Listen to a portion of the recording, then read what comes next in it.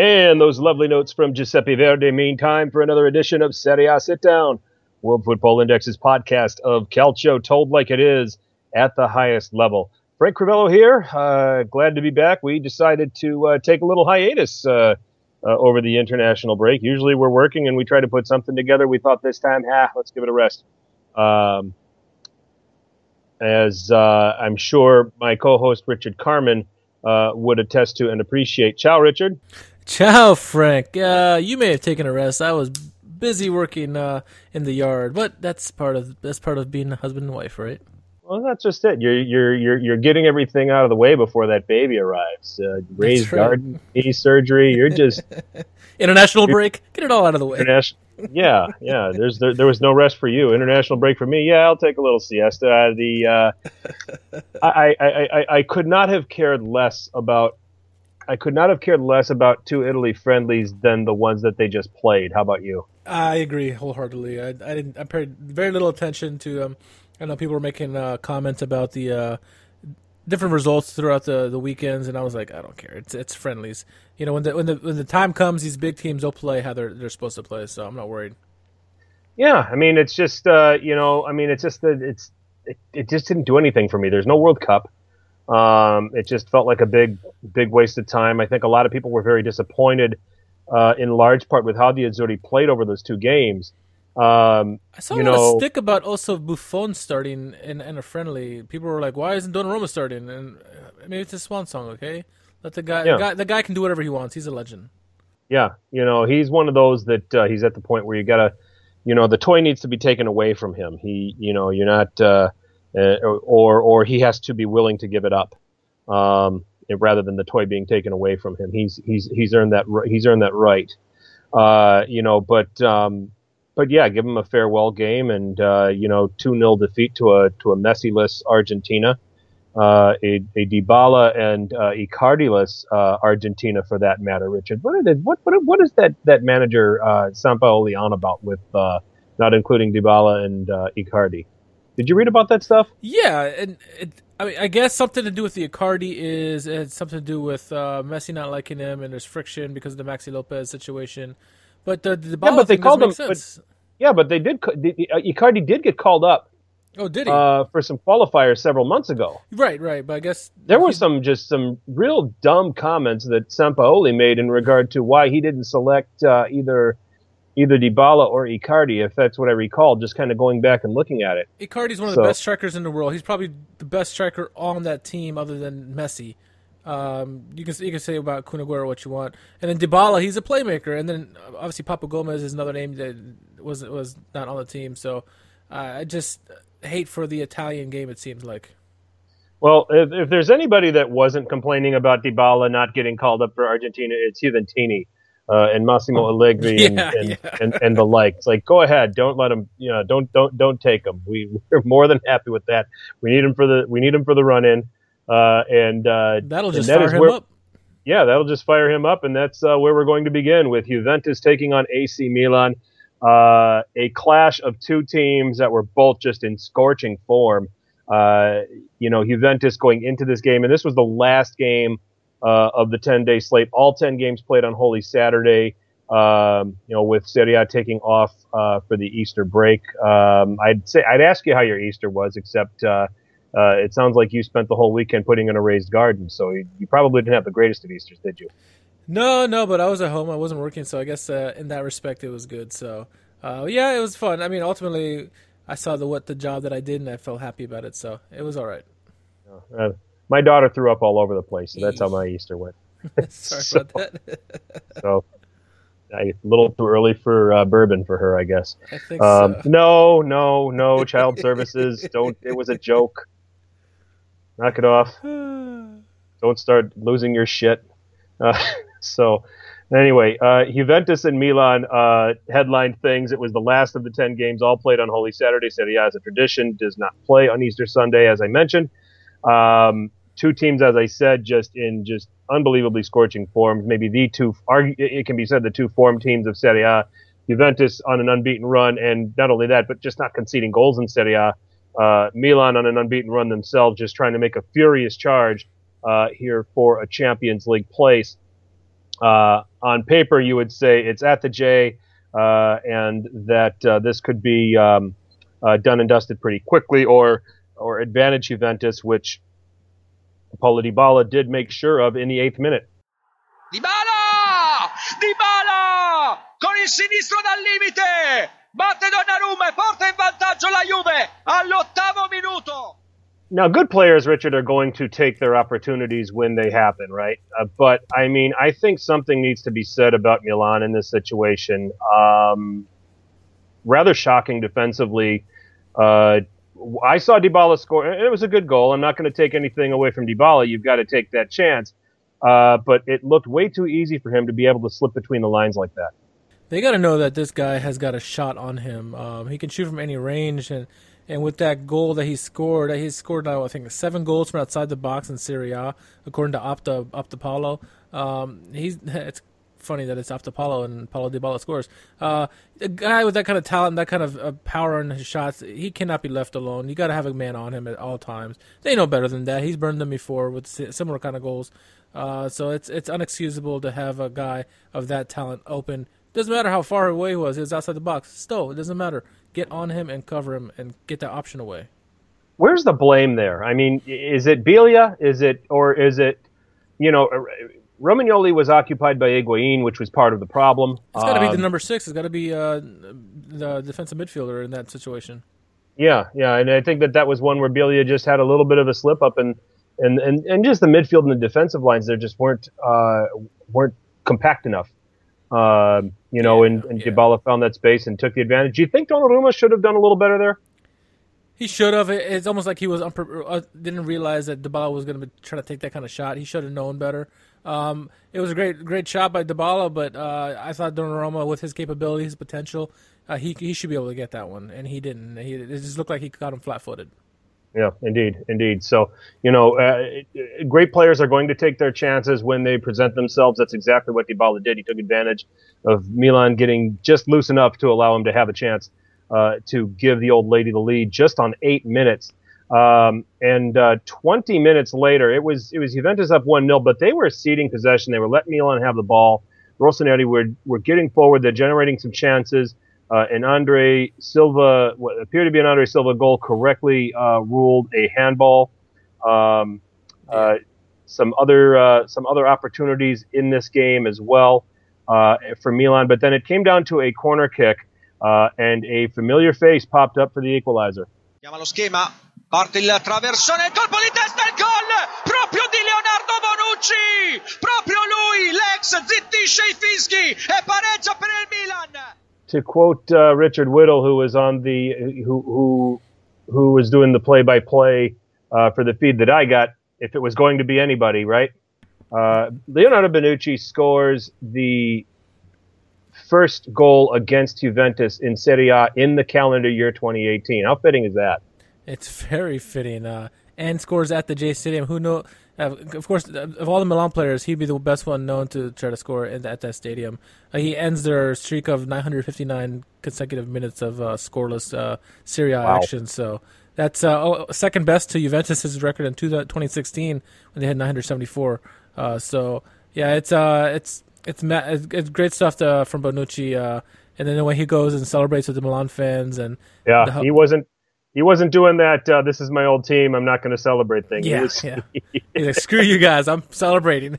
Especially with the treatment he was getting from the fans, which was expected, just getting whistled at just about every touch of the ball throughout this game. But, pinpoint ball in from Çalhanoğlu, and Bonucci getting the equalizer there to make it 1-1. And we suddenly have a game on our hands, and then that's what the score would be at halftime. And then Massimiliano Allegri draws his first card, or plays his first card, and that is in the form of Juan Cuadrado. Was it Juan Cuadrado? No, he came on in the 61st minute, excuse me. Douglas Costa coming on for Stefan Lichtsteiner. It set Juve up in more of a four-man defense, moving Barzagli out to the right-hand side. Douglas Costa applying some pressure, and it started to pay off as Juve started to come into this game more from a possession standpoint. Milan just kind of was as you were, and nearly took the lead through Çalhanoğlu, getting the ball on a counterattack, was played in by Andre Silva, was 1v1 with Barzagli, striking from distance and hitting the post. It falls to Suso, who tries to pick up the near post of Buffon's goal. Buffon reacts just in time with the save of the game, because what kind of dynamic is this if either Çalhanoğlu or Suso convert their chance there and Milan are up 2-1? What does that do to the dynamic of the game? It turns up the tension on Juventus even more. They're going to start playing like trying to be too precise and making error shots and shooting too high, just trying too hard at that point. So they got lucky in that one, because it would have been very interesting to see the dynamic in that. Now, you would never count a team out like Juventus out, but it would certainly made things a lot more difficult, because Milan's confidence would have been through the roof at that point, and then they would have started making tackles, getting to the balls quicker, and then it would have made it a lot more difficult for Juventus, no doubt. Yep. Juan Cuadrado does come on in the 61st minute and replaces Blaise Matuidi, so another player to give them some width, some pace, and some work ethic, and this is a very notable substitution. This further enhanced Juventus's formation going forward and trying to generate chances, and clearly the way Allegri was substituting, Richard, he was the aggressor. This is what we were seeing from Gattuso in Milan's winning run. Right. In these games that were tight or they were tight.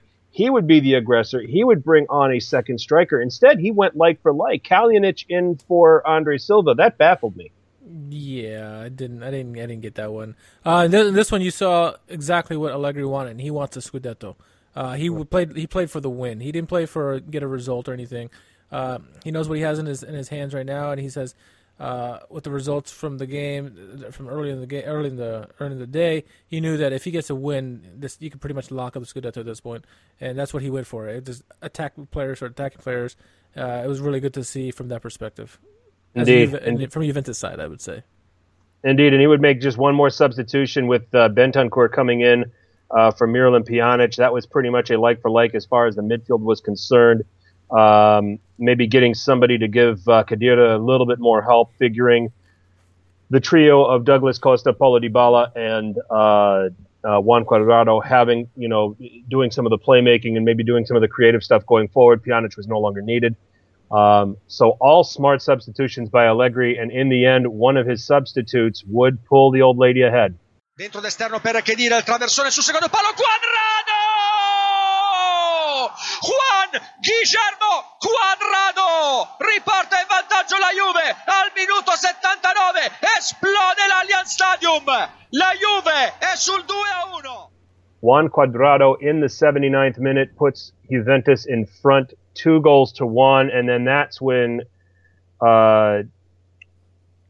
Gattuso finally decides, okay, I might as well bring in another striker, and he brings on Patrick Cutrone to try to get this thing back. Brings him on for Çalhanoğlu, which puzzled me. I loved the situation that Milan had, being able to counter through Çalhanoğlu against Barzagli. Yeah. I don't think that was worth sacrificing. Pains me to say it. I probably would have gone the other direction. If you were going to bring out one of those wingers, I would have brought out Suso. I mean, what was that? That felt like a panic sub. Didn't that feel like a panic sub to you? Yeah, it did, and it wasn't well thought out, because if you really thought about it, again, Barzagli against Çalhanoğlu, it's a no-brainer for everybody involved, unless you're a Juventus fan, because the speed and the creativity by Çalhanoğlu is going to embarrass Barzagli. Yes, Barzagli defensively, is position-wise, is astute and could probably do well against it, but you got to like the pace of Çalhanoğlu in that situation. Now, on the other side, you got Suso against, what was it, Alexandra, or whoever was playing left wing. It's going to be pretty much a wash in that situation. So I'm kind of with you. If you have to take out a wing back, you're going to have to go with Suso in that respect, or find some way to take out another midfielder and try to give up that defensive stability and go for more attacking and leave the two wingers there. So I don't know. And Juve would put this away in the 87th minute through Sami Khedira, giving them a 3-1 win. I would say if you look at Milan on about the first 70 to 75 minutes, Richard, 3-1 is not fair. Correct. Go ahead. No, I was going to say, yeah, it's for a good part of the game, really, it was like it's fairly even. I mean, Milan had a lot of chances, especially after that first goal from Bonucci. They had their chances, and they're very much in this game. The 3-1 scoreline was not at all indicative of how they played through the first 75 minutes. Then the champions breed came through, and they started pulling away. But it was definitely a helter-skelter game. Both teams had their chances, and for being on the road, Milan did well for most of the game. But to beat the champions, you have to play 90+ minutes against them, and they fell short. They fell short in that regard. Yeah, and I took a lot of shtick for my tweet after the game saying Allegri adjusted, Gattuso didn't, and I wasn't particularly specific. I guess my whole point here about Milan, and we'll talk about Juventus in a second. I was hoping for a little more tactically than just subbing like for like, because the other substitution that concerned me with the way that Allegri was adjusting and moving men forward and trying to have Juventus grow into the game from a possession standpoint was taking off Biglia from Montolivo, because, you know, in the latter stages of Montolivo's career, Richard, we give him a hard time for his attacking ability or for his passing ability, because I always pick on him saying Montolivo is always a guy that you're never going to see playing a penetrating pass. He's always going to play at 5 yards square or 5 yards behind him. I've been saying that about him for years. Although he's had a couple of assists this season, so we should give him some. Yeah, exactly. But Biglia, to me, is more capable of not only he can absorb that pressure a little bit, but he can also release that pressure with his passing and his vision, his ability to see things. I think once that substitution got made, I think Juventus smelled blood. Exactly.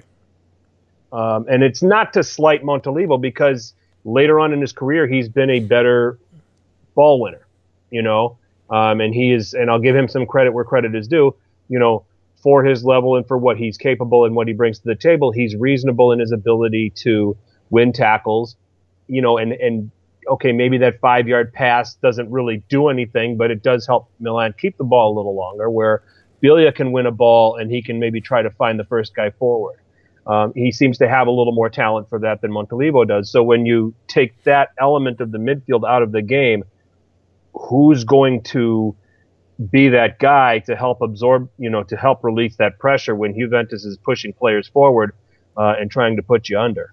You know, so I felt that was, I wish we would have figured out a different way to do it. So. I would have almost liked to see Locatelli in that situation over Montolivo, just because he's done it before against Juventus, and he's got the itch to rush up the pitch and try to get some opportunities offensively. So, I mean, that's just me. I mean, it's really picking at straws here. I mean, it's a tough call either way, and I agree with you ultimately that, you know, Allegri had the one up on Gattuso as far as tactically goes and substitutions and all that.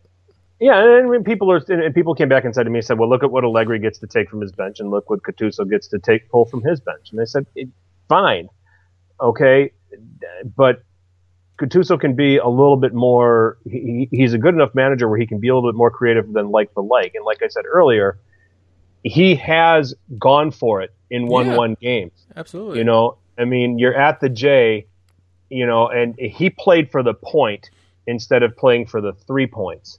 I would rather, I mean, it's just my own mentality. I want the 3 points.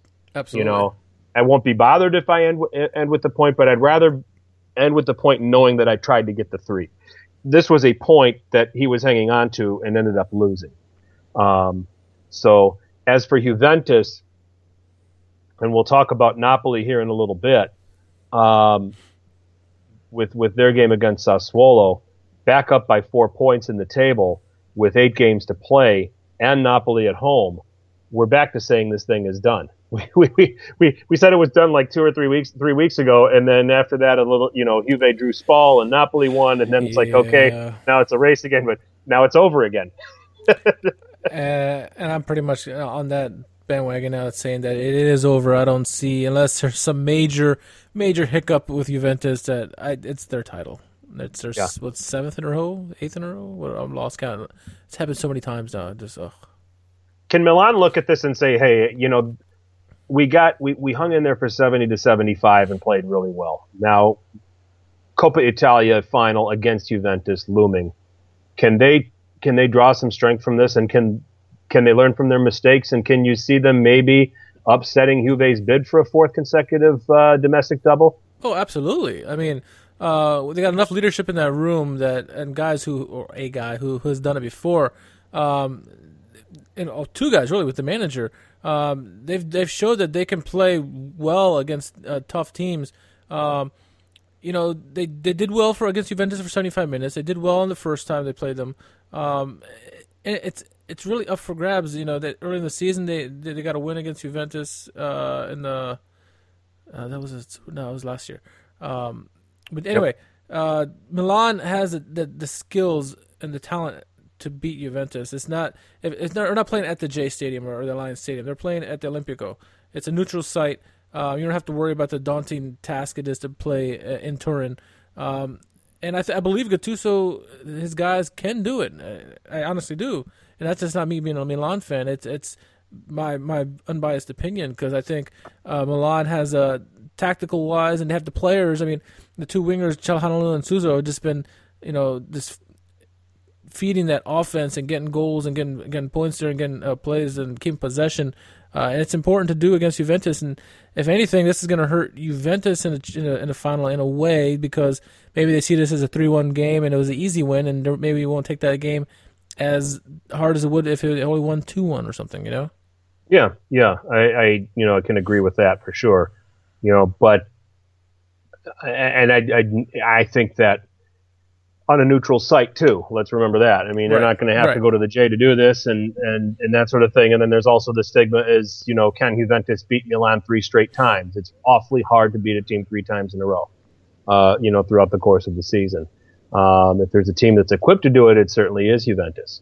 But there you have it. Now, midweek here, before we get into the wrap up, because obviously we have all of the games being replayed here at midweek from match week 27, following the tragic passing of Davide Astori. Yes. The derby is Wednesday the 4th, Milan and Inter. How do you see this? Let's preview the derby here, because this is clearly the big one. Now, Milan losing. This is a slip in terms of their pursuit of 4th, because now they're 8 points back of 4th. Yeah. Clearly, I'm going to go on a limb.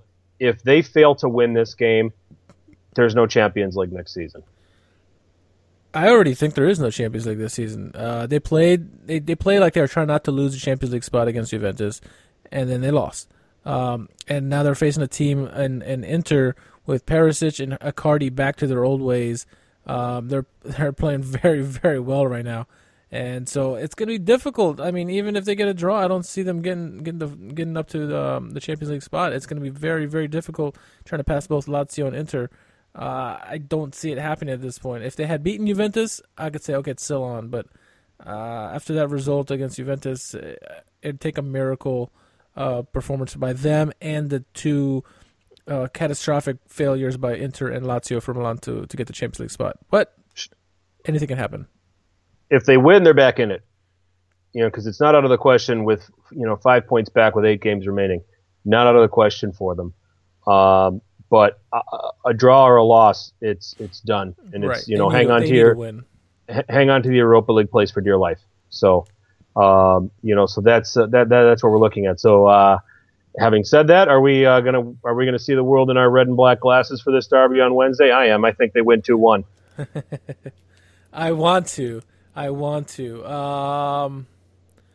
Fuck it. I'm going to say 2-1 victory for Milan as well.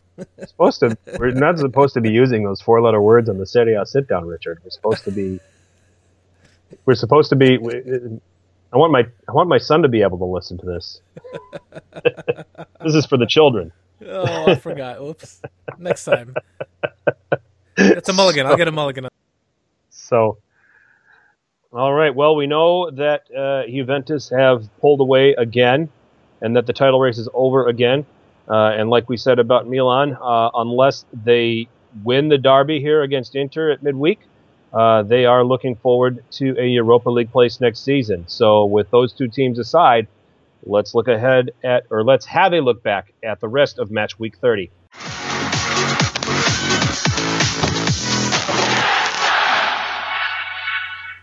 And Richard, the Juve-Milan game were 4 of 32 goals scored on Holy Saturday there. But Serie A is so boring and defensive, right?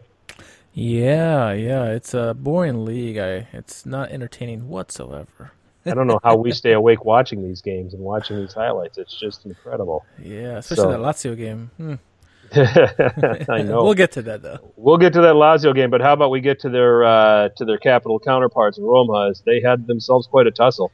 Yeah, so we had a team in Bologna who was hosting. They're pretty much on beach mode, we kind of agreed on, because they're like mid-table. They're not really going to challenge for any Europa League. They're not going to challenge for the relegation zone. So they're kind of like no man's land right now. So you think they're going to be not interested in this, right? And they're playing Roma, who has, they're trying to maintain that Champions League spot in third. So Patrick Schick, he had an opportunity early in this one with a nice low shot from a Raja Nainggolan pass. So things are going well at this point. Then off of Alexander Kolarov corner kick, Daniele De Rossi had a strong header, but it was an equally strong save from Antonio Santuro, kept the score 0-0. Roma missed chances, led to an Eric Pulgar strike in the 18th minute that gave Bologna the lead, 1-0. Looks like at this point, Frank, Roma had to been woken up by that Pulgar goal there, because at that first 20 minutes they were getting opportunities. They weren't finishing them, and that's we learned many times that the soccer gods have to find a way to bite one back. You know that Roma's losing when you go to Twitter and you see our good friend John Solano just absolutely ripping half of Roma's team a new one. Exactly. So, hi John. But how about Eric Pulgar? Well, he's put together a nice little season here for Bologna, and I wonder what kind of attention he may get in the summer. French international, and certainly not even going to shine the shoes of the French national team at this point with how deep they are. But can be a serviceable player. To a Sampdoria, Fiorentina, Atalanta type. If they're looking and if they're seriously interested, he's got some set piece quality to him. He's taken some corners. And the goal he scored here was pretty well taken. Really a half chance from the position that he was in, but he took it well. So, it was here we go again with Roma and the whole mentality thing, and getting ready to lose to a team that they've got no business losing to. Yeah, and Roma, they tried. I mean, give them credit. They tried to respond quickly, and off another Kolarov corner, somehow, some way from the 2-inch line, Kevin Strootman hits the post on an open net. Frank, have you ever done that in your rec league days? Never. I mean, how is that possible? Never. Mind-boggling. I don't know. Hey, they're human. That's what you take from it. Yeah. I did coach a kid who had a ball like 1 yard and the goal at her mercy, and she mishit it, and it somehow found a way to sky over the crossbar. I've done that in hockey as well. So and we ended up drawing the game 0-0, and we could have won 1-0. And you made a run laps. No. I felt bad. I felt bad. I was, I was trying. You don't. It's one of those things where what do you say to the kid? Blame the coach. Yeah, I guess blame me. I should have trained them on bouncing a ball a yard in front of the goal where they use the inside of their foot and just tuck it in. So and hit the top of the ball so it stays down. That's right. So but what can you say? No, it's I at least professionally I've not seen a miss like that. So yeah, it was something by Strootman, but Roma would pull one back finally after a nice give and go between Diego Perotti and Kolarov. The Argentine found Edin Dzeko for the goal. The game would end though 1-1 in a draw. Fun little stat for this one: Bologna had lost 17 points after leading in games. They're the joint most in Serie A this season for giveaways. Roma, though, they do get a point out of this one, but I'm sure they would have liked 3 points instead of getting just 1 point in this one. If Bologna didn't drop all their points, they'd be in sixth. They'd be in Europa League place. That's crazy. Yeah, I know. But they did this a lot last year too, Indeed. dropping points late. Indeed. So I mean, it's a weird thing. As good as Donadoni has been for Bologna, they really have a hard time finishing games. And evidenced here, 76th is maybe a little early. We've seen Bologna drop these points in the 85th, 88th, stoppage time of the second half. But yeah, it's a strange phenomenon here for Bologna, and if you're a Bologna supporter. How about Edin Dzeko just coming on and saying, all right, you guys are screwing this up badly. Let me come in and do this for you. Let me save you guys again. So let me bail you guys out. So do you think Roma might have been looking a little bit ahead of that trip to the Camp Nou? I think they were. I mean, because Bologna is not a bad team, but it's a team you should be able to beat, regardless if they're at home or away. It doesn't matter. Roma have that kind of talent on their team, and you kind of want to have a good momentum going into a game like that. It's already got the odds stacked against you going against Blaugrana, but now you're going in there with a draw. You want to go in there with a win, and if they had a big win, it would be even better. But hey, Eusebio Di Francesco is going to have to find a way to rally the troops and get them ready for the limelight, because whether they're ready or not, Barcelona's coming. We should note that Raja Nainggolan was a casualty in this game, 17th minute. Yeah. Brought off through injury. I did read that he was feverishly working to be fit for the Champions League game against Barcelona. Do we have any update on Nainggolan in terms of that? No, I didn't see any updates with that. So waiting on that. So maybe by tomorrow morning we'll get some news on that. What we in America call with other sports a game time decision. Correct. So, or your lineups actually are released an hour before kickoff. So a lineup release decision, on that one. So he'll have to do a late fitness test and go through all the goods in that one to see if he'll be able to play. Boy, he will be vital to Roma's chances to try to get anything out of that trip to Barcelona on Tuesday. Absolutely. So, moving on, we had Atalanta hosting Udinese, and Gasparini's men still feverishly pursuing a Europa League place, and knowing that Milan were going to go to Juventus and that the chances there were pretty good that they would come away with 0 points. Atalanta with a chance to take advantage and get themselves close here and get themselves within striking distance. So Gasparini's men taking on Massimo Otto's team, who I think starting to worry about Udinese that the novelty might be wearing off just a little bit. But looking at Atalanta, and if you saw this game, Richard, how did Atalanta not come away winning this game at least 8-0? 2 words: Albano Bizzarri. Yeah, he was every bit as terrific as they needed him. Came up with big save after big save after big save. Atalanta outshooting Udinese 18-4 with 11 of those on target. Ooh. And let's just say this: Papu Gomez was dealing. In this game, and desperate to get on the score sheet. Just he came close on a couple of occasions in the first half. But interestingly enough, 0-0 at halftime. And the breakthrough did not come until the 68th minute, where Papu Gomez chipped a ball where only Andrea Petagna was going to jump up and get it on his head to put Atalanta in front by a 0-0. 6 minutes later, oh, look, another center back scoring for Atalanta, Andrea Masiello. What is it with Atalanta and Lazio having center backs that score goals? They have the remedy that other teams need to follow, because, they get them scoring, continuously. And not just one player, it's all their guys. All their defenders are scoring. So Masiello has goals. Caldara, Toloi. They've all scored. Yeah. And who's the schmuck that barely plays? I think he got one in the Europa League. Yeah, he did. I'm calling him a schmuck. I don't even know him. He's probably a really nice guy. Was he even on the bench? He wasn't even on the bench. Yeah, that's crazy. But anyway, 2-0 for Atalanta, and this should have been about 8-0.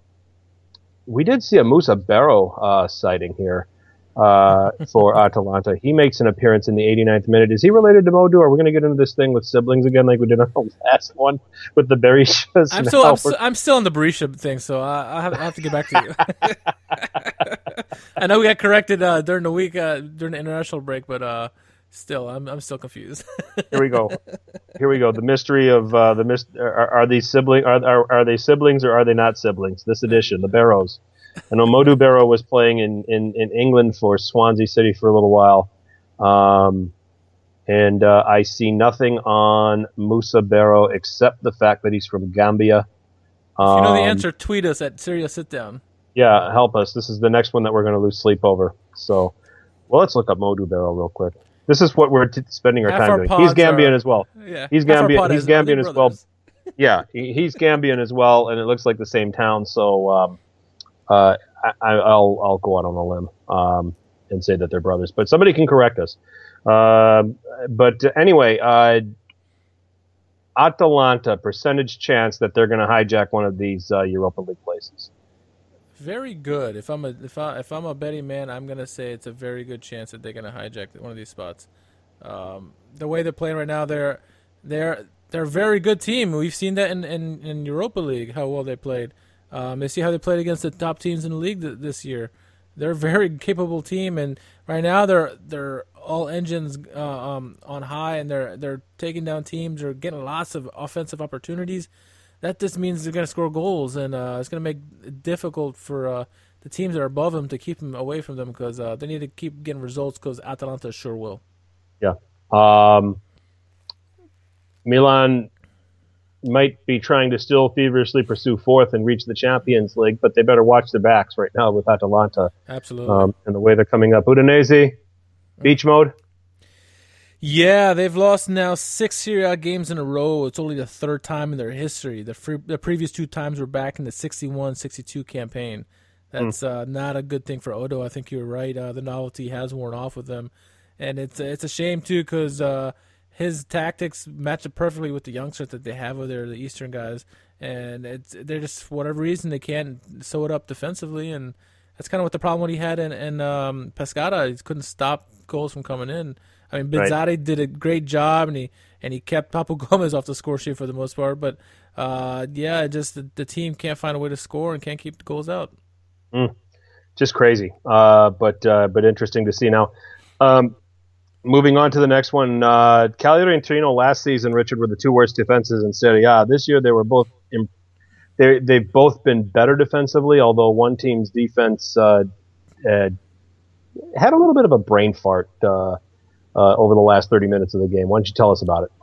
Yeah, so, if I told you there were going to be 4 goals by Torino in this one, it must have been a goal fest for Belotti, right?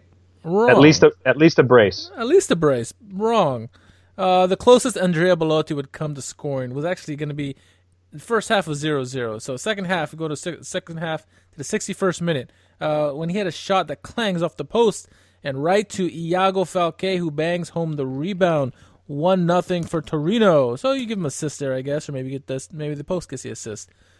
Just 4 minutes after that, second half substitute Adam Ljajic would double the Toros' lead. Falque would get the assist on the goal. 14 minutes after that, it would be 3-0 as Christian Ansaldi avoids 4 Cagliari defenders. How he did that, I don't know, and blasted home past Alessio Cragno, who's had a decent season this season, so the fact that he let that in was a little crazy. So 3-0 at that point, Torino in cruise control, and they cap off the day with Adam Ljajic lofting a pass to Belotti, who slides a pass unselfishly to John Obi, who was all by himself in front of the goal. Torino running rampant on the island. Torino's previous away win by a 4-goal margin in Serie A came back all the way in 2016 of April, a 5-1 win away to Udinese. And no, Odo was not coaching that team then. No. the doors blew open. Something, Yeah. and I think it took the introduction because Ljajic came on as a substitute, and it just changed the dynamic of this game. And Torino just dominated from there. His passes he was just pinpoint passes. Whatever he wanted to do with the ball, he was doing lofting passes, direct passes. I mean, he just had it on a string. Right. And Belotti might not have scored, but certainly very influential. Yes. In this win. But you have that trio with Ljajic, you have Iago Falque, you have Belotti. With the defense improving, it's a wonder. I mean, this is one of these teams that just have these budding stars. It's just going to be hard for them to hang on to these guys, especially Belotti, and it's just going to be the fate of Torino, and it's going to really stunt any upward mobility that they have. For Cagliari, though, 29 points. They're relatively safe, but they can't have too many more of these games. No, especially when a couple of teams below them are actually starting to get wins now.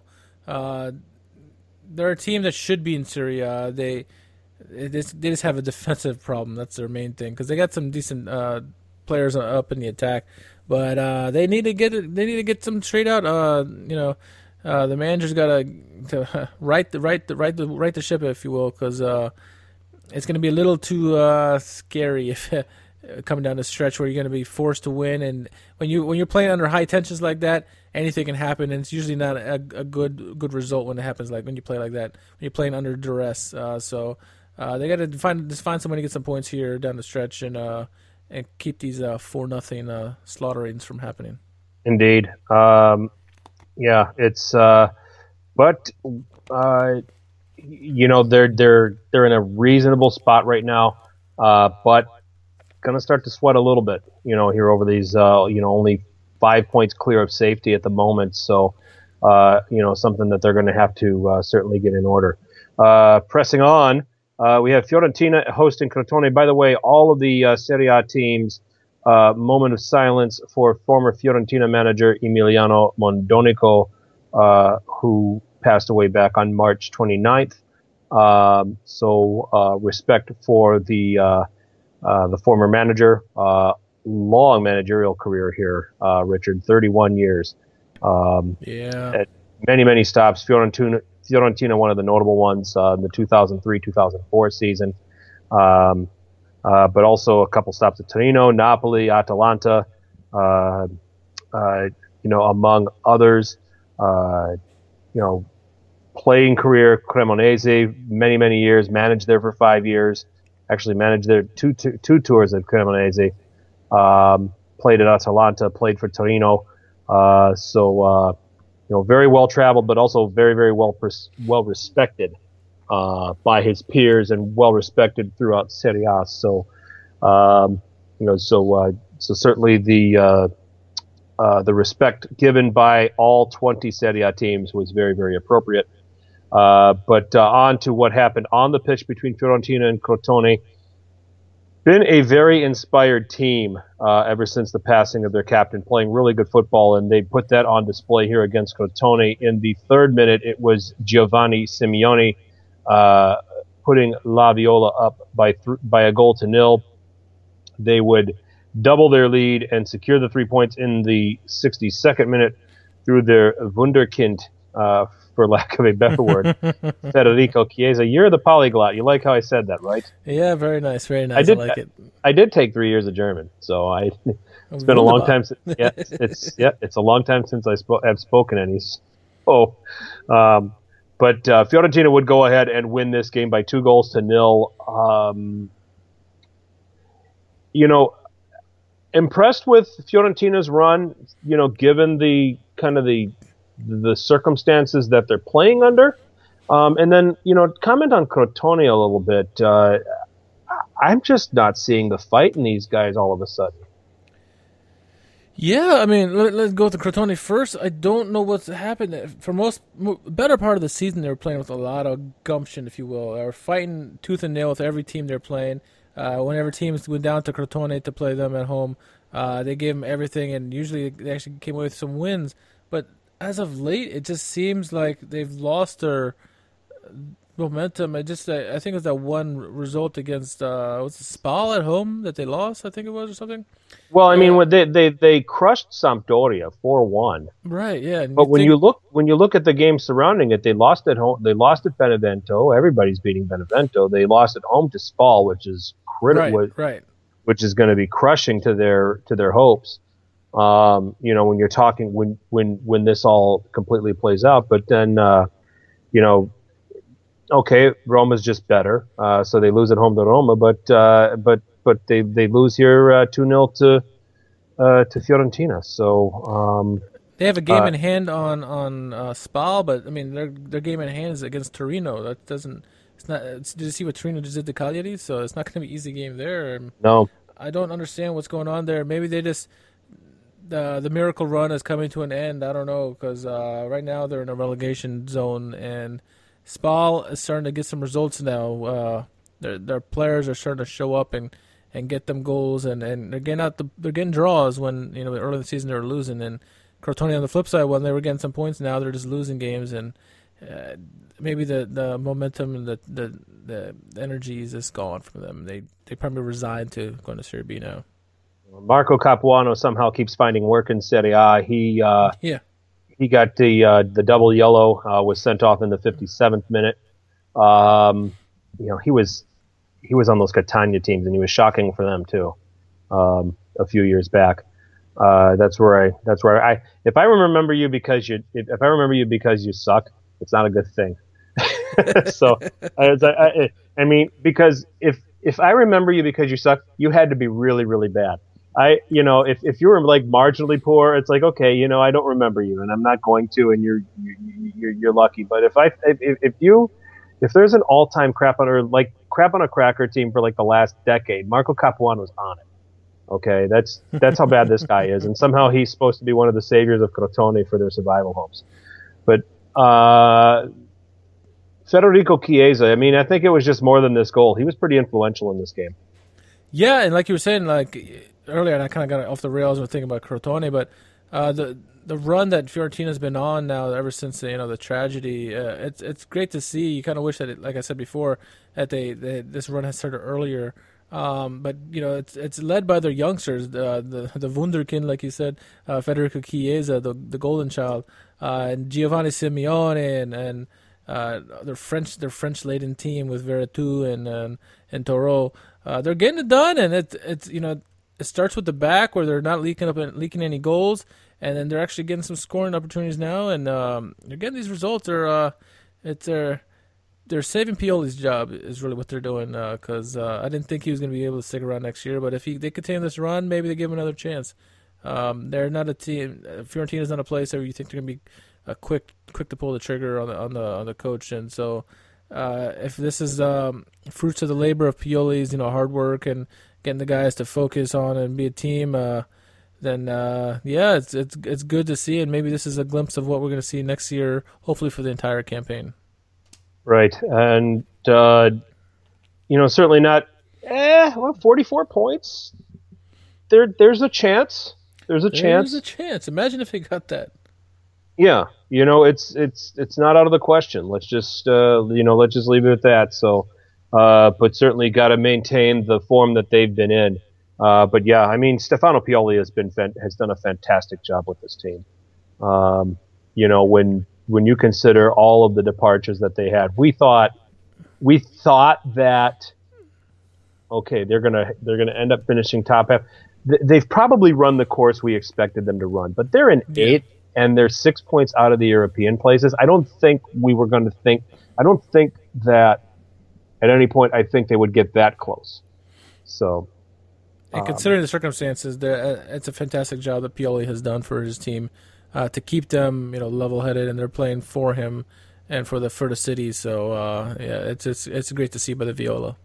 Excellent. Genoa and Spal. Tell us about it. Yeah, this was a very interesting one. The 28th minute, Gianluca Lapadula. Well, for just maybe a couple people in attendance, that's about it. Not the neutral fans, just the Spal and Genoa fans. In the 28th minute, Gianluca Lapadula danced around the goalie, I should say, He shoots it on goal. It's cleared off the line. Genoa's claiming that they scored a goal. They go to VAR. VAR says no goal. However, there was a foul, and Zvikari gets a red card for shoving down Lapadula after the shot. That led to a penalty shot. Lapadula would step up and take it, and he would get the goal. Genoa would be up 1-0. A crazy turn of events there, Frank. They go to VAR to check to see if it had crossed the line. I mean, and to us, because we had the privy of seeing replays, we knew it wasn't in, but referee didn't know that. So they went and they saw that, and he kept looking at the tape, and he saw that Lapadula was shoved down and gave the red because the defender was the last guy in line for the goal. So it stopped a clear scoring opportunity. So it was just a crazy turn of events there in those 2-minute span. Yeah, but I think it was the clear scoring opportunity where Lapadula was brought down, and that's what the referee saw, and I think he was right.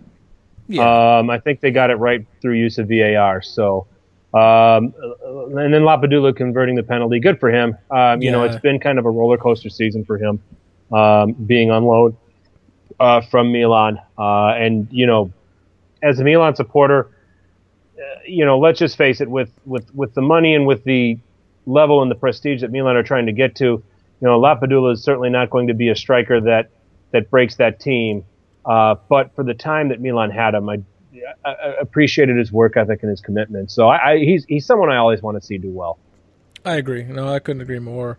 In this one, it was kind of looking like all Genoa up until about the hour mark, when Spal had a very lightning quick counter. And the goal ended up getting scored by Manuel Lazzari in the smallest of angles past Mattia Perin. Frank, that was a very soft goal given up by Perin. It's very unlike him. Maybe he didn't expect him to take the shot or the ball to go on target. Usually he gets those easily. Yeah, and I was very surprised because when you look at the situation, Genoa 1-0 up with a man advantage and an informed goalkeeper, I would have clearly thought, okay, they're going to wrap this up, and Spal's going to be in trouble. But it didn't happen that way, and it was a bad error there by. I think it was an error more by Petting than praising Lazzari. I mean, it's a good goal by Lazzari, and good on him to take the chance. But reality is, that's one you normally expect a player of Mattia Petting's quality to save.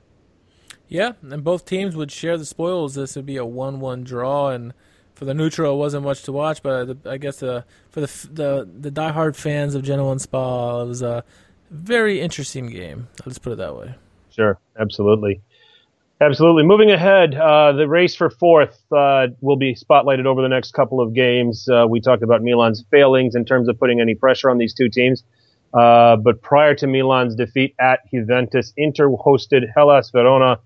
And quick thinking by Ivan Perisic and Mauro Icardi led to this. Fallo laterale, rimessa in gioco allora per Perisic, un assist, Icardi, il gol, 36 secondi, Icardi, l'Inter è in vantaggio. I don't even think Hellas Verona was on the pitch yet, Richard. No, I know, they're starting to win in the game. What a freaking pass by Perisic there, huh? The throw-in, yeah, breakaway pass for Icardi and get the one-touch goal. It's great. Yep, right in the first minute, and that put Inter ahead by a goal to nil. 13th minute, Ivan Perisic would get his goal. Ivan Perisic was dealing in this game. Yeah, 2-0 for the Nerazzurri, and that's how it would be at halftime. And then it would be Ivan Perisic again with a pinpoint ball across the box towards the back post where Icardi is there to slide it in. Inter 3, Hellas Verona 0. No fight whatsoever from Hellas Verona in this game. It's as if they just said, you know what, this is not where we're going to get our opportunity to climb out of this relegation problem. But let's put you on the spot and ask you the tough question. Better performance, Papu Gomez from Atalanta or Ivan Perisic for Inter?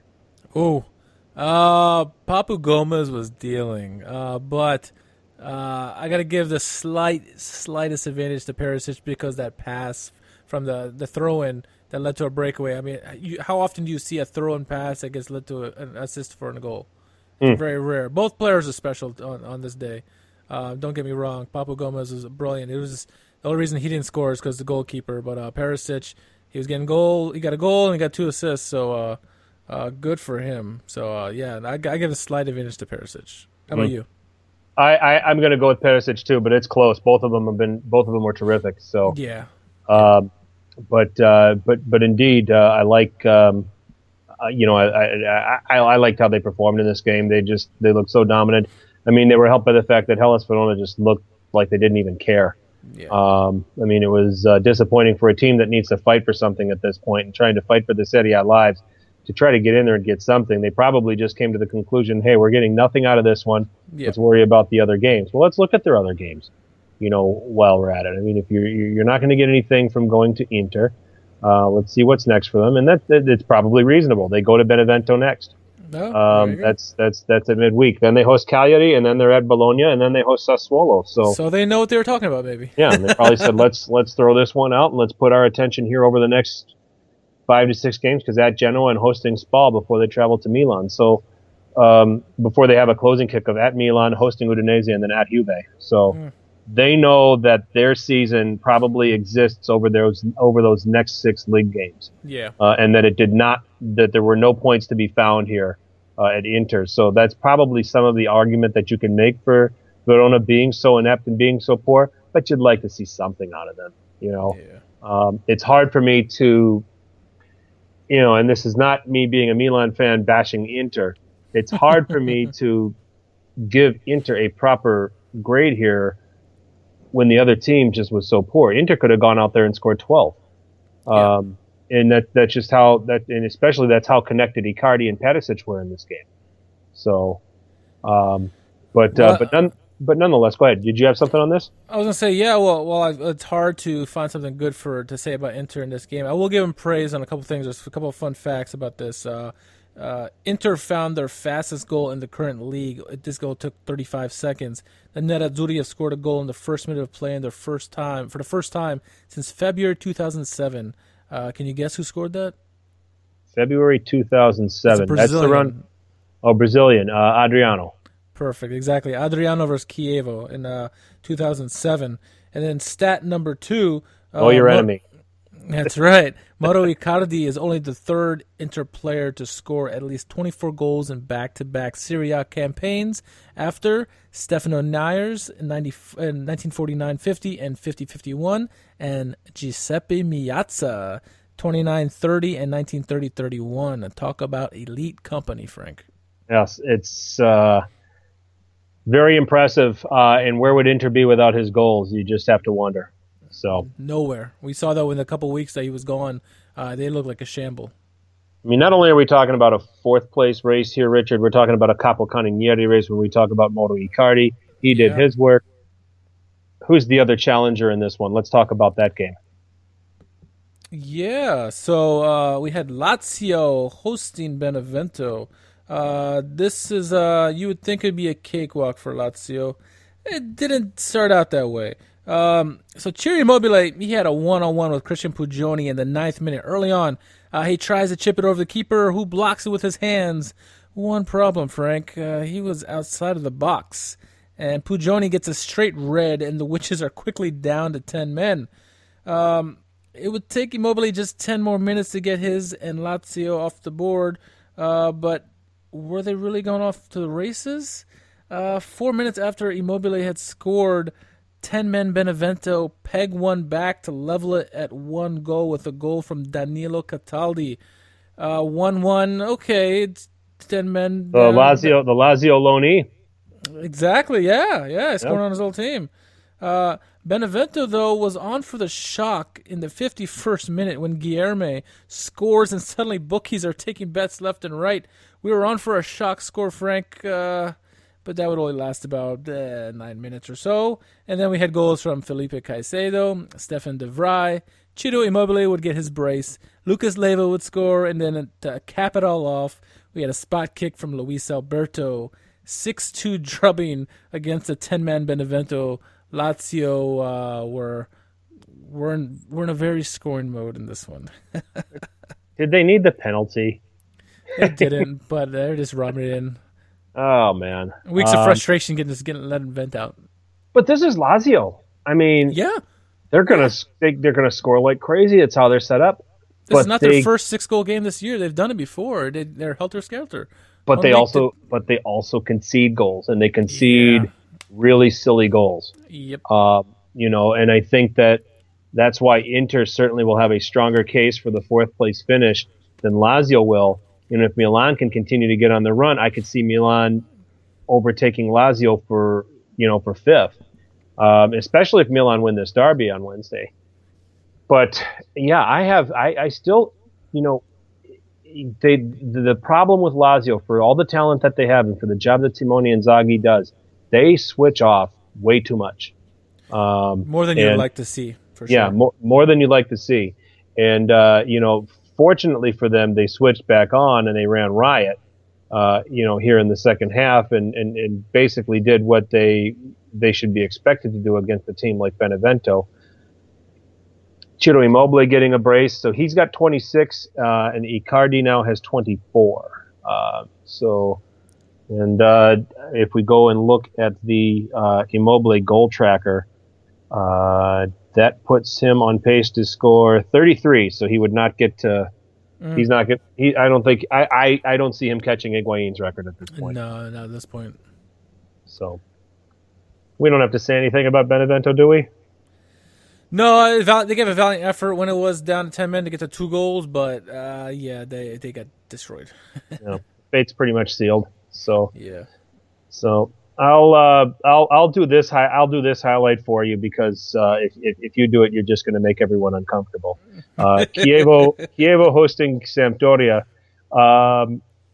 We've been just hammering at Chievo over the last several weeks. A team that's just been in total free fall, taking on a Sampdoria team that have had a very impressive campaign under Marco Giampaolo with a slight issue of being able to perform in road matches. Matter of fact, coming into this game, had dropped back-to-back road games at Milan and then at Crotone.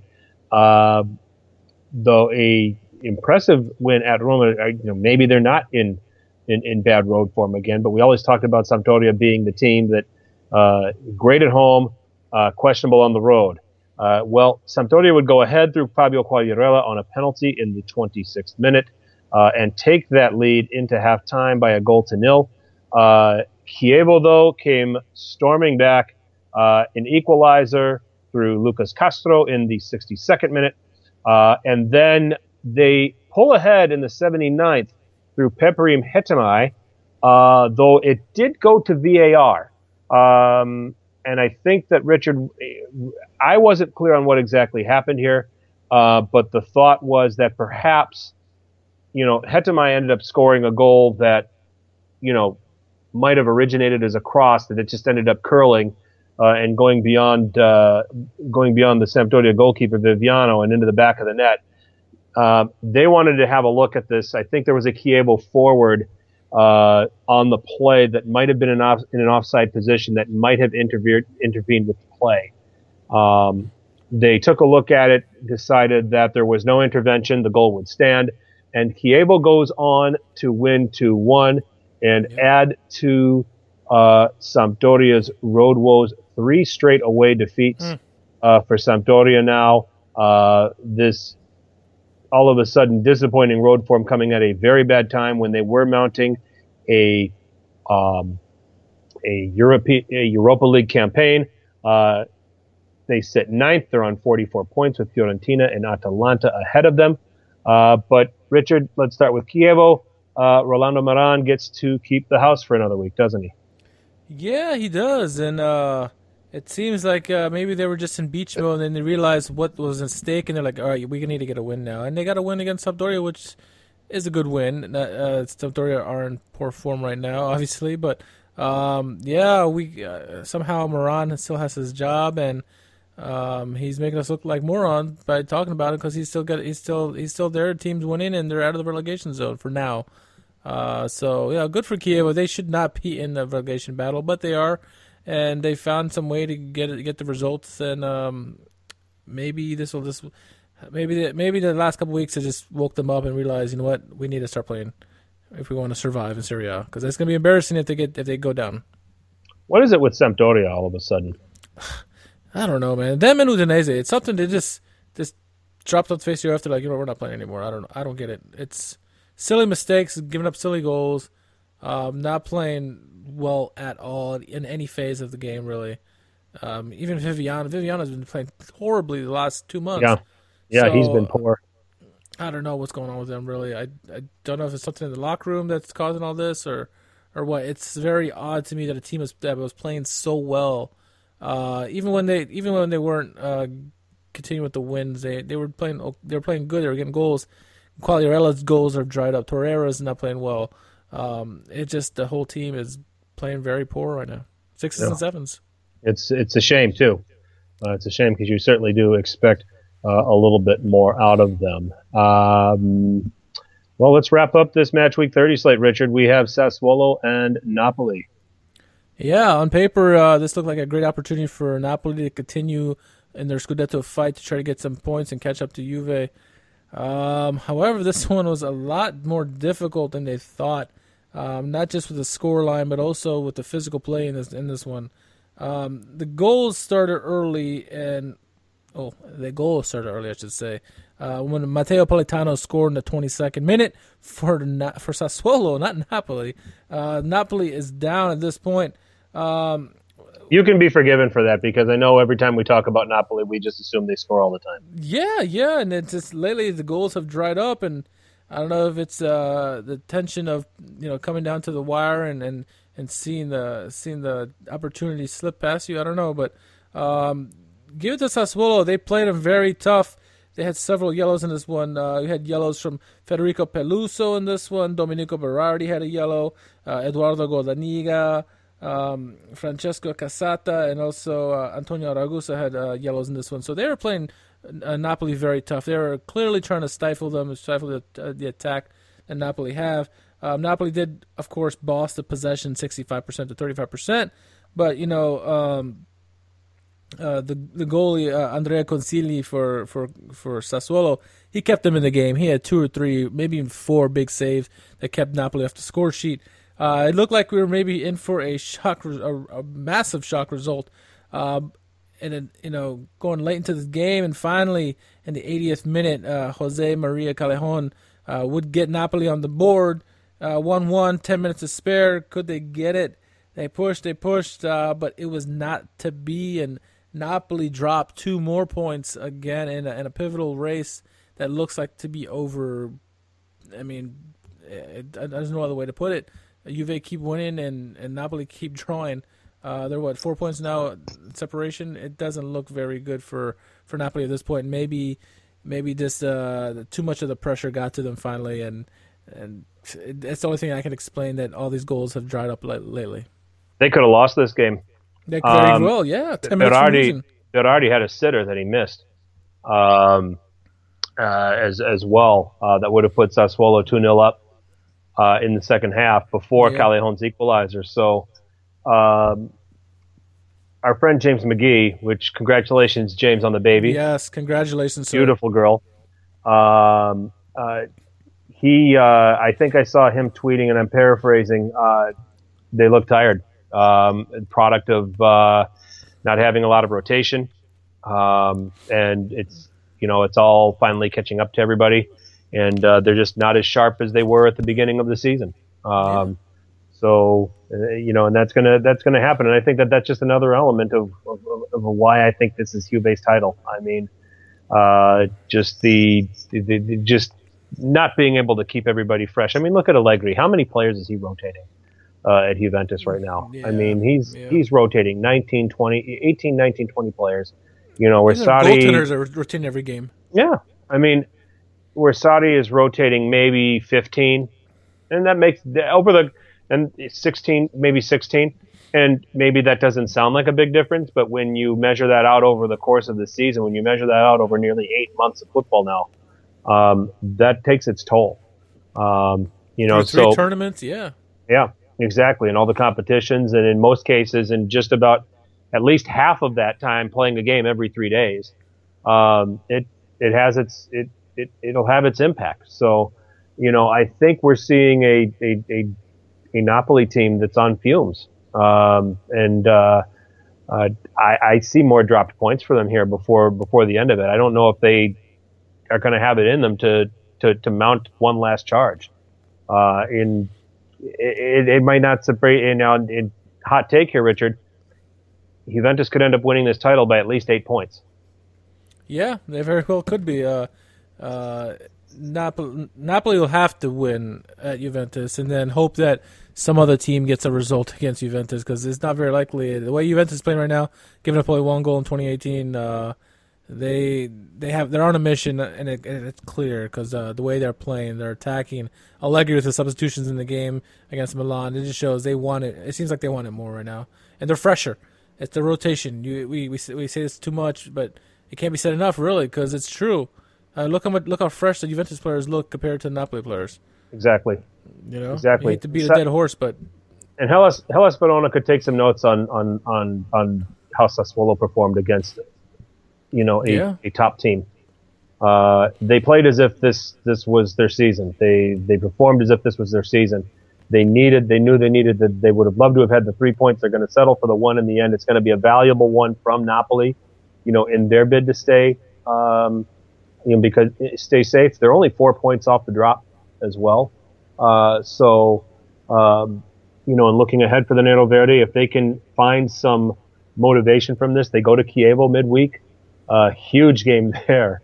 Before going to Milan on Sunday, and then they host Benevento at Verona. So they have a chance to really give themselves some breathing room and get themselves some distance here, in terms of the relegation, scrap that they're in. So good to see Politano getting back on the score sheet. Berardi really should have had one there, but this was kind of what we saw in this game from Sassuolo was the Sassuolo we had hoped to see all season, and we've just only seen it in bits and spurts. Yeah, and Sassuolo, they've been the absolute disappointment of the season for so far, and for good reason, because there's a lot of talent on the team, and they're just not performing well at all.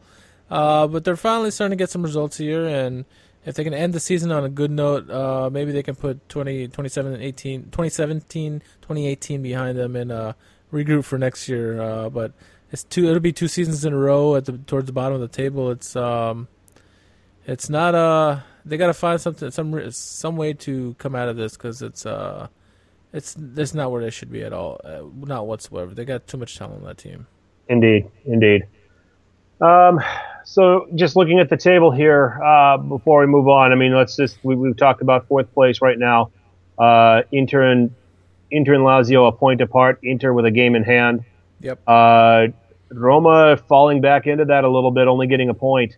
They're on 60, so they're not altogether safe in this right now. Yeah. And then looking a little bit, we talked about the 6th spot. Milan might still think they can get 4th, but they better worry about hanging on to 6th with Atalanta on their tail, and Fiorentina, Sampdoria not too far behind.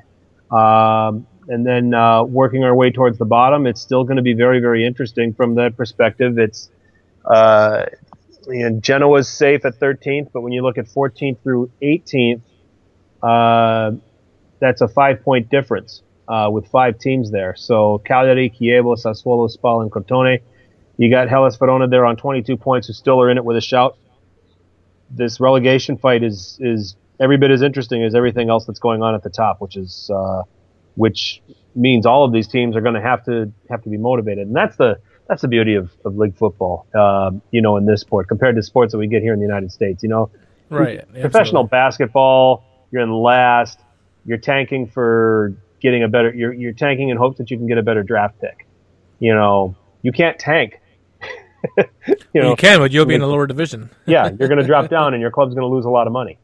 And in all likelihood, you're going to be looking. The manager's going to be looking for work. The players are going to be looking for work. Yeah. So that's what makes this sport great. So these these bottom teams they all have to fight for something, which is great. Lots to fight for. And then Capo Cannonieri, are you still sticking? You think Icardi can come from behind and grab this thing from Immobile? I mean, we picked Icardi at the beginning of the season. Are we sticking with it? Based on current form, I think it can happen. I mean, Immobile is still playing very well. I'm still going to go with Icardi. I'm going to ride him until the end. I like the way him and Perisic are playing right now, and if they can continue that form, he's going to have a lot more goals in him. Now, it doesn't mean Immobile's not going to get the goals because he's obviously scoring them in handfuls.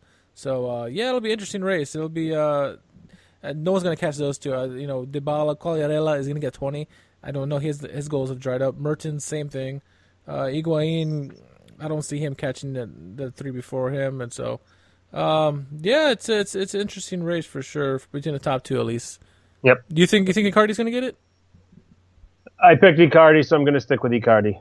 He's just not going to – I just don't want him to score against Milan this week. And he can go score all he wants. So yeah, exactly. If Inter can lose a lot of 4-3 games from here on out, that's a perfect world, and Milan can win.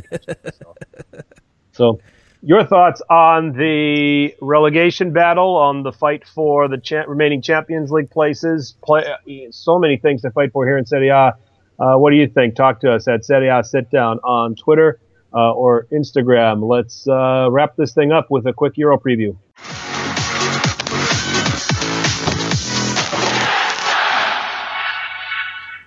All right, let's just reset what we were talking about with our three teams remaining in European competition here, Richard. Starting with Tuesday, we have Roma traveling to the Camp Nou, taking on Barcelona.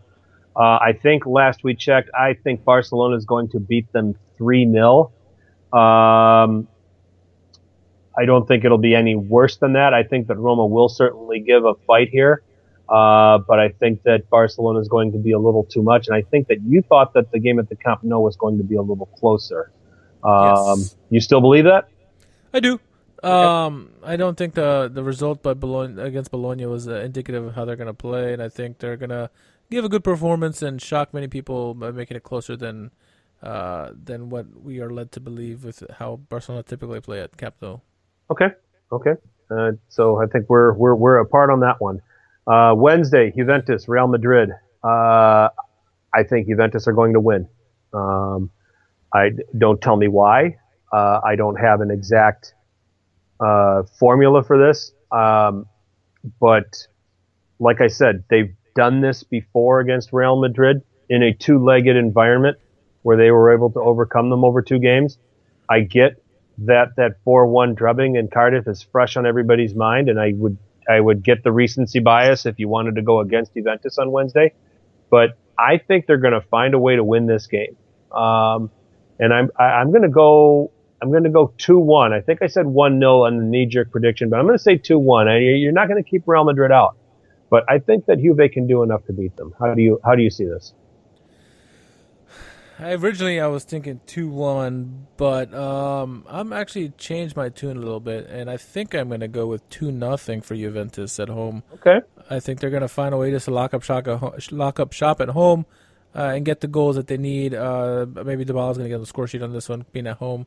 Then when it gets on the road, it'll be a little trickier, but I'm going to go 2-0. How do they stop Ronaldo this time?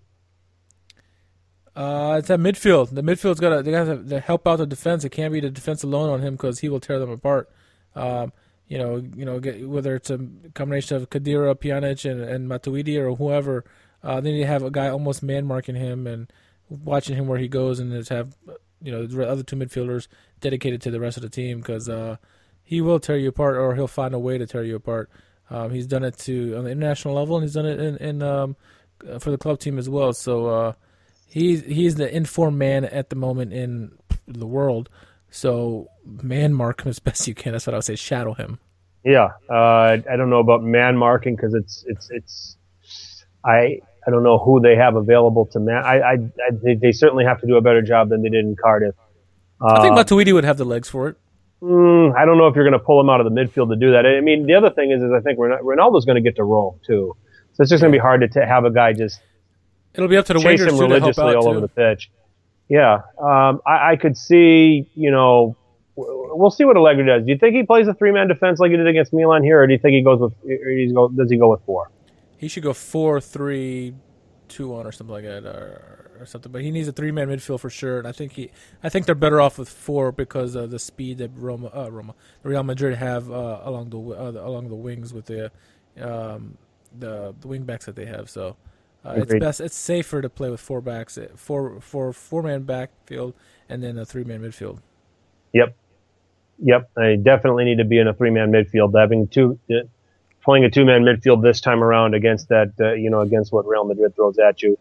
But it's also going to be what Zidane might come out with, because Zidane went to Paris playing with 2 defensive midfielders. He had Kovacic next to Casemiro, and it was a masterstroke. And I get that PSG didn't have Neymar, but he's not afraid to go to that if he thinks that's going to be the formula. So you could see that little wrinkle, in the first leg, simply because he's saying, hey, I've got to, there's that matter of Dybala. I can't let him get in between the lines as easily as he was able to against Milan, while trying to figure out how to rack up some away goals to create an advantage heading back to the Bernabeu. So I'm not, how Allegri adjusts to what Zidane throws at him too is going to be important. So, and they can't have any halftime dressing room fights. No. Yep. And then the Europa League on Thursday, Lazio, Red Bull, Salzburg. Quick one on that. I'll go. Lazio's so weird. They're not going to shut them out. I'm going to go 2-1 to Lazio, though. I think they will win. 2-1 Lazio. I'm going to say something crazy. I'm going to go like 3-2 Lazio. Okay. Big lot of goals in that game then, huh? Yeah. It is Lazio. They're making it fun these days.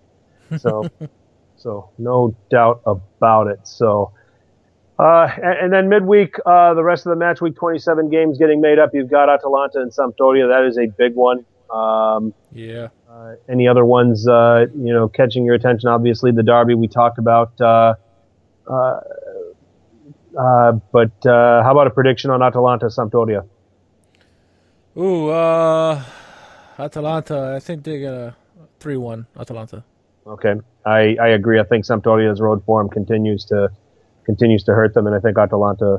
I'll say 3-1 as well. I don't think Atalanta will keep Sampdoria out, but I think that they'll win comfortably. So, rest of these games, yeah.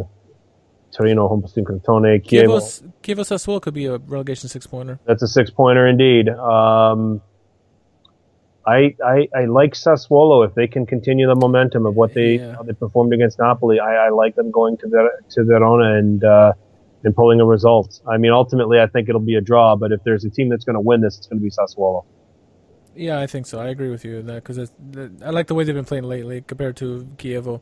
So I agree with that. I think Sassuolo. If someone's going to win, it's going to be Sassuolo. All right. Okay. So with all that, that's going to put a bow on this edition of the Serie A Sit Down. Social media check and shameless plug time. Richard, the Andrea Balic piece still coming along?